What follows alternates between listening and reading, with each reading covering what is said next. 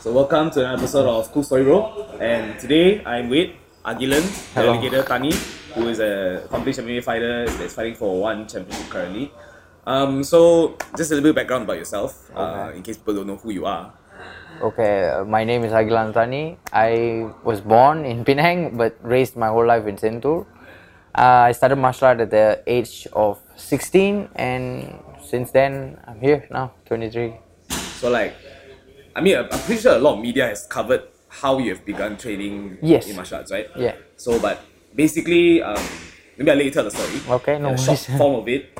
So, yeah, go ahead. Like, how do you actually get into like the whole martial arts thing in this space? Well, I was doing karate when I was 13 years old and then as a source of self-defense lah. Yeah. Because I was getting bullied a little bit here and there in school. Yeah. And then I watched Donnie Yen's movie called SPL. Ah, right, the cop one. Yeah, the cop one. Yeah. And then I saw he was doing a lot of jiu-jitsu in it. And I got interested. I researched about jiu-jitsu. Then I started training jiu-jitsu at the age of 16. Then from there, at 17, I came to Monarchy. Before that, I was training in another place, somewhere in Kelana Jaya. Then I started training in Monarchy from 17 years old until now. Nice. So, when exactly have you decided to like you want to do this for a living, like getting to the fight game exactly? Like when do you actually start doing that? I think after my second pro fight, Second pro fight. in one championship. So that's my third pro fight in one championship. Yeah, from there onwards, I said I gotta put 100% effort into this just so I can make a living out of it, you know. But is it sustainable in terms like of fighting Well, this career? I keep a very simple life and I don't spend much money. And then that way I can last longer without fights and I teach here and there. So it's pretty alright, doing fine. I mean, I think there's a lot of things that people don't know about, like what exactly MMA fighters do on a daily life, right? Yeah. Yes. Most people think that you guys just train every day, but of course behind that there's a lot of things going on, like you teach Kinda. classes and you do privates. Yeah. So, in terms of like your career at the moment, Yeah. so when you finished with Lima, Yeah. so how was it like the transition to being pro? How did it go about from like being an amateur fighter and then getting a contract with one championship? Well, it was funny because after Mima, I thought that's it. I probably will never get like to fight again. I thought I'll just fight in local shows or something like that as a pro. But and then one called me on like Chinese, like 9 days before Chinese New Year, and they were like, "Okay, we have a fight. We will put you in, but it's 9 days notice. It's on the same date of Chinese New Year. They did the show in KL. No, after the day of Chinese New Year. So I was like, okay, I was 96 kilos. I cut to 81 kilos. I made a catch weight. And then from there, I start to fight. And I realized like, oh, it's actually, this is what I was meant to do. So I fought again. Then after my second fight, I just quit my full-time job in Monarchy and went to pursue fighting. Right. Oh, so you used to work here full time as well? Yeah, full-time. Right. So, what do you want to ask? Right. Like your recent fight. Yeah. Right. So, you lost the fight. I have two recent losses, which is like Yeah. back to back. Yeah, but I mean, it's okay about that. I mean, like generally, it's easy to talk about your wins. Obviously, right? I feel it's better like to talk about my losses because I can explain things. Yeah. But when I win, it's hard because you win, It's you just win, a- you win, yeah, you win. That's exactly. it. But it's very hard for people to talk about their losses anyway. In general, I guess. I feel okay because I think it makes you admit that you made mistakes. You know. So okay, let's go into the recent fight then. So what Okay. happened in the recent fight? So what happened was the story goes way back in March. After my second win, I lost to Ben Askren and then I won twice. And then after that, I was injured. Yeah. I injured my back. I don't know what happened. I think it's because of cutting too much weight or it's because of lifting weights too heavy or like throwing people in the wrong direction and stuff like that. And then I injured my back badly actually. Like I was starting to limp. I couldn't walk couple of days, you know. And then I was 6 weeks at home. And then the doctor said, okay, maybe you should try training again. I trained again, made it worse. The injury became worse and worse and worse. Eventually, the disc injury that I had, the disc dried out, and most of the people said not to do fighting for a while, rest. But I didn't listen, lah, being stubborn as I always am. I just took all the fights. I took the fight with Kazakhstan because it was a main event and I was part of a Grand Prix, like a tournament.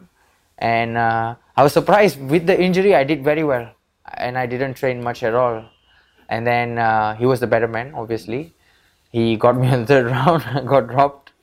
And then with the recent fight with Kamran Abbasov from Kyrgyzstan, well, that fight basically I prepared so hard with the injury, and then when I went to the fight, I was just like not there, like confidently. I was not confident in myself. Like I just froze, and the guy caught me really good, and it was good. So not always preparation is the key, but sometimes the mind is the biggest key. You know. Yeah, but I think a lot of people don't know that when it comes to fighting. Like I am not a fighter myself, but the mental game is just as important as your skills, your training, your the process of your training camp. Yeah. Because I mean, even when I did jiu-jitsu like competitively, when you step on the mat, the anxiety drains you. Like It's crazy. true. It drains you like mad. Like you feel tired even before doing anything. Yeah, your legs will feel like Yeah. they can't move anymore. Yeah. So, I mean, which in terms of like mentally being in a cage, it must be like intense, right? I kind of I enjoy it because I've done it quite many times now. But the most important part is like you have to be mentally and physically there. That's the main part. Sometimes when you're not there, right, you start to panic. And when you go inside the cage, it's not something that you want to carry and go inside, you know. You want to like make sure you feel good and go inside good. Yeah. So there's one thing I'm really curious about. So every fighters, they have like their corners, right? Yeah. So when you're fighting in a cage, do you guys actually listen to your cornerman? I listen a lot when I fight. I don't fight out like crazy, but I listen as much as I can. Since day one, I listen a lot to my coaches. And other than that, I try to ignore the crowd as much as I can because the crowd can get loud, especially these days when I fight. So like weight cut, right? Yeah. So UFC's weight cut, One Championship's weight cut, Different. very different. Very different. Like, do you guys still use IV? No. No. I don't use IV. Personally, I've never used IV. Maybe I used it once when I was an amateur. But the system is different now. Like One Championship gives you allowance and you have to stay hydrated in the allowance weight.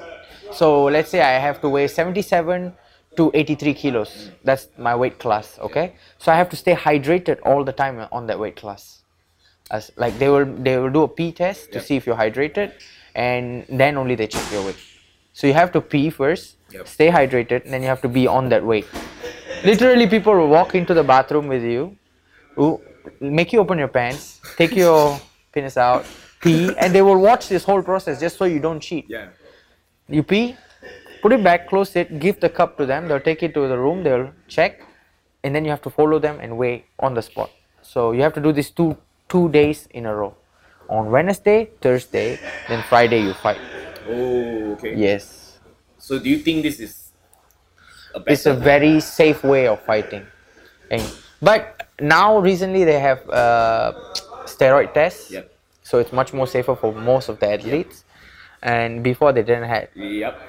But now they have it already, so it's good lah. We are constantly evolving, so we are getting better and bigger. I mean, the show is they're getting a lot more. Yeah. As well. Like they traded Ben Askren For Demetrius Demetrius Johnson and Eddie Alvarez, right? Eddie Alvarez, I think the contract over, so he signed with one. But the trade was Demetrius and it's 1 for Ben. 1. Yeah. So have you seen UFC last weekend? Yes. What do you think of Ben's fight? I don't know. I think it was fast. I mean, do you think like that was a actual submission or It is actual submission. The submission is called bulldog choke. But do you think he actually passed out or? I don't think so. I think he was like, he just dropped his hand down, or maybe I'm not sure lah. I'm not the right person to say this kind of things. I mean, okay, so it's safe to say your fight with Ben Askren was probably like the biggest fight of your career. Yeah, can you say? So, what made you decide that, okay, I'm going to gun for this, I'm going to gun for the title, I'm going to go into Obviously, if you want to do the sports, you must aim to be a world champion, you know. You cannot just, I want to fight this guy, that guy. And when I first started to pursue MMA, right, my goal was to fight the toughest guys possible. That's it. I wanted to fight tough guys. It doesn't matter I want to win or lose, but I want to fight tough guys. I just don't want to fight the normal guys. But throughout my career, I was having couple of easy fights, and then suddenly a hard fight, and then when a real hard fight come, I'm not prepared for it. So now I'm learning from my mistakes, so I always prepare for a hard fight from now on. But did you learn a lot from that fight, Ben Askren? Yeah, I say I can learn a lot, especially someone like Ben. You must understand, I trained so hard for the fight. Like, I never trained as hard as that in my life before. Yeah. Like, until I trained hard and like my body came into a zone where that's it. I will start like panting after throwing 2 punches. Yeah, that's how hard. Like, overtrained until your lungs just burned out. You don't have like explosiveness, slow pace. You cannot pace yourself anymore. Yeah. You just have one pace, and if you're not in that pace, that's it. Yeah. You're burned out. But I mean, when you wrestled Ben Askren, what was that like? Well, I escaped once, Yeah. and then he put me back down. But I panic a lot in that fight. I was like, oh shit, I'm fighting Ben Askren. I mean, And because then- he's an Olympic wrestler. Yeah, but so, he's good. He's his strong, wrestling is really good, yeah. It's really good, and he was nice to me as well, so it was good. I mean, I'm really curious. Like, even for me, when I watched that fight, I was like, there must be kind of I don't know what sort of pressure you're going through at that A time. lot of hype though, like a lot of camera. That was the first Yeah, time like I got so many cameras, so many medias. But did that affect like the performance of your fight? No when lah, you I trained? was mentally bothered a lot throughout that camp. Like, my side also things like was not so well, and my head. The problem always starts with my head usually. Like, I think things need to be perfect, and then things are not perfect. I just become traumatized by it. I'm like, oh shit, I'm gonna lose because I'm not doing this, or I'm gonna lose because I'm not doing that right. But that's also the aspect of doing MMA, I guess. You Right? can say lah, but sometimes you gotta take it back, chill, do it as it goes. It's okay to do wrong. Yeah. I'm not like that. Sometimes I need to do 100% right. Especially coming from like 7-0 fighting Ben Askren, the pressure will Yeah, be man. very high on myself as well. So now you're 9-3. Yeah. Right? So when is your next fight? I'm not sure. I did a surgery on December Yeah. on my back for the injury after the fight. And it's been 8 weeks. I've been hitting bags and lifting weights so far, and just started cardio sessions. Like, I can cycle, I can do a light jog. Probably end of March, I can go back to doing drills, and then end of April, I'll start sparring. So it's quite a bad Long injury, way. It's right? like 16 weeks altogether, they say. So far, it's only been 8. So it's another like 8 weeks. Another 8 more weeks, yeah. I mean, we love to see you back in the cage for sure. I want to go back to the cage for sure. I'm very itching. So, like, when you're preparing for your fights, right? So how long is your training camp? Depends on when the one championship gives me the notice. Usually they give me 6 weeks or they give me 12 weeks. 12 weeks long. Yeah, and I think the longest I've had was 8 weeks. I've never got a 12 week before, but some people got 12 weeks before. I got 12. The shortest I've got was 9 days. Okay. 9 days is crazy, man. 8 is too long. So like, basically 6 is nice. 6 and 5 is nice. You were 91 and you had to cut to 92. I have to cut to 77, but I only made 81 instead. But it's I made a still- catch weight. yeah, Yeah. it's still quite It's unhealthy, very yeah, very unhealthy to do it. Man. So your official fight weight, so you're a middleweight or a welterweight? It's a I'm welterweight, but the division is 77 to 83.9. So I can make 83.9. Oh, so that's actually quite good then. Yeah, that's why I say it's Yeah, very it's healthy, healthy, for all yeah. the fighters. Like that I agree with, because when I watch the UFC, right? Yeah. Every card you see somebody pull up because of missing weight. Yeah, or it's true. Being unhealthy. Yeah. Or some sort of aspect. And I do believe in that whole having a gap, Yeah, it's true. like that middle gap, like 77 to 82, like that's a good gap to have. It's true. So then you get more fighters and people are actually fighting healthy. Healthy, yeah. Yeah, because I think, like even in one championship back then, I think a couple years back, somebody died from weight cutting, right? Some China dude, like, I can't remember. Yeah, one guy. Yeah, so like it's this kind of shit that is not. Yeah, they changed the whole thing is because of because that, yeah, because of him, one right? situation. Yeah. Yeah, They they- take good priority of us, Yeah, man. I mean, which is what I don't see UFC is doing, because Because they don't care, I think. they're making money. I mean, they're all about making money. I mean, USADA is there, but the weight cut thing doesn't really change, or the weight cut system is still like. Now they have like a system where like you have to come in 10 pounds to your weight on the fight week. If you have more than that, probably they will not let you fight or something like that. Generally, They will still they let you still fight. because you're part of the Yeah. card, especially if you're the main event, Yeah, they'll exactly, let you man. do it. Like the whole the Anderson Silva's card, the one was supposed to be Rob Whittaker. He's supposed to fight. Yeah, Then he ended up being injured. So like, But Rob Whittaker was not weight cut problem. It was yeah, his it's a- intestine problem. Yeah. But I mean, it's so unfortunate though. Like, he's such a good fighter. Yeah, I like Rob Whittaker Yeah, too. such a good fighter to watch. So like in like BJ, you've been doing BJ for like 8 years now. Can say like 8 years. So for those who don't know, if you do BJJ, to get to the next belt takes a very long time. Unlike taekwondo, unlike karate, where you can get your yellow belt probably in like a month or two, but with jiu-jitsu it's long. It's true. So maybe just take us through like when do you get your blue, when do you get your purple, and how do you get your brown? So I was blue for about 4 years, I think. 16, 17, 18, 19, I got blue. Then 19, I won Mima. In the before winning Mima, I got my blue belt. And then I was 1.5 years or just 1 year of purple belt. No, in 1 year as a blue belt, and then I got purple. Then I stayed purple from 20, 21, 22, 23. Last year I got my brown. Wow. So it's Yeah, so 8 years. 8 total years, training. yeah. Still quite fast though, actually. I would say. No lah, there's people like I don't know if you guys know Shem Shakim Rock. He's like part of this gym. He trains MMA. He was a Mima Foreign Pride champion. Mima? Foreign Pride champion. Oh, they had a foreign. Yeah, but he was the last season Foreign Pride champion. okay, After okay. him, there's no more Foreign Pride champion. So he was like the last one. And his division was a tough one as well. Leave out so many guys. Yeah. He got his blue in 2 years, purple in 1 year. That's it.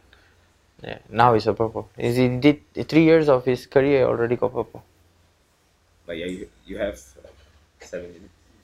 But you have like, I guess you have certain talents Yeah, that are like it's true. black belt in 4 years. You know, It's like true. a few of these people, there's always gonna be like talented people like that as well. But He's very good on the ground. Like hits me every time. But I'm curious though. I'm really curious because I haven't like competed with people who train professionally. Like I never roll with anyone that trains professionally. So I'm Really? Yeah, man.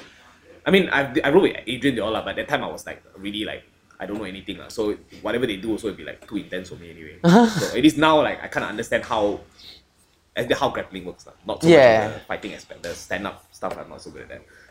So I'm just really curious to see like that's why initially I was very excited for the Yeah. class with you, yeah. I think I will still not be able to roll with that's you, true, yeah, but because you just recovered already. you should come for one of the evening classes, and then the boys will be here. Like there's a lot of fighters in the gym right now. Like we have about Keanu's here, Mustafa, Mehdi, Shem, Hussein, Berus, and then the jiu-jitsu class. 90% of them compete nowadays. Damn. So we have a quite big team for jiu-jitsu.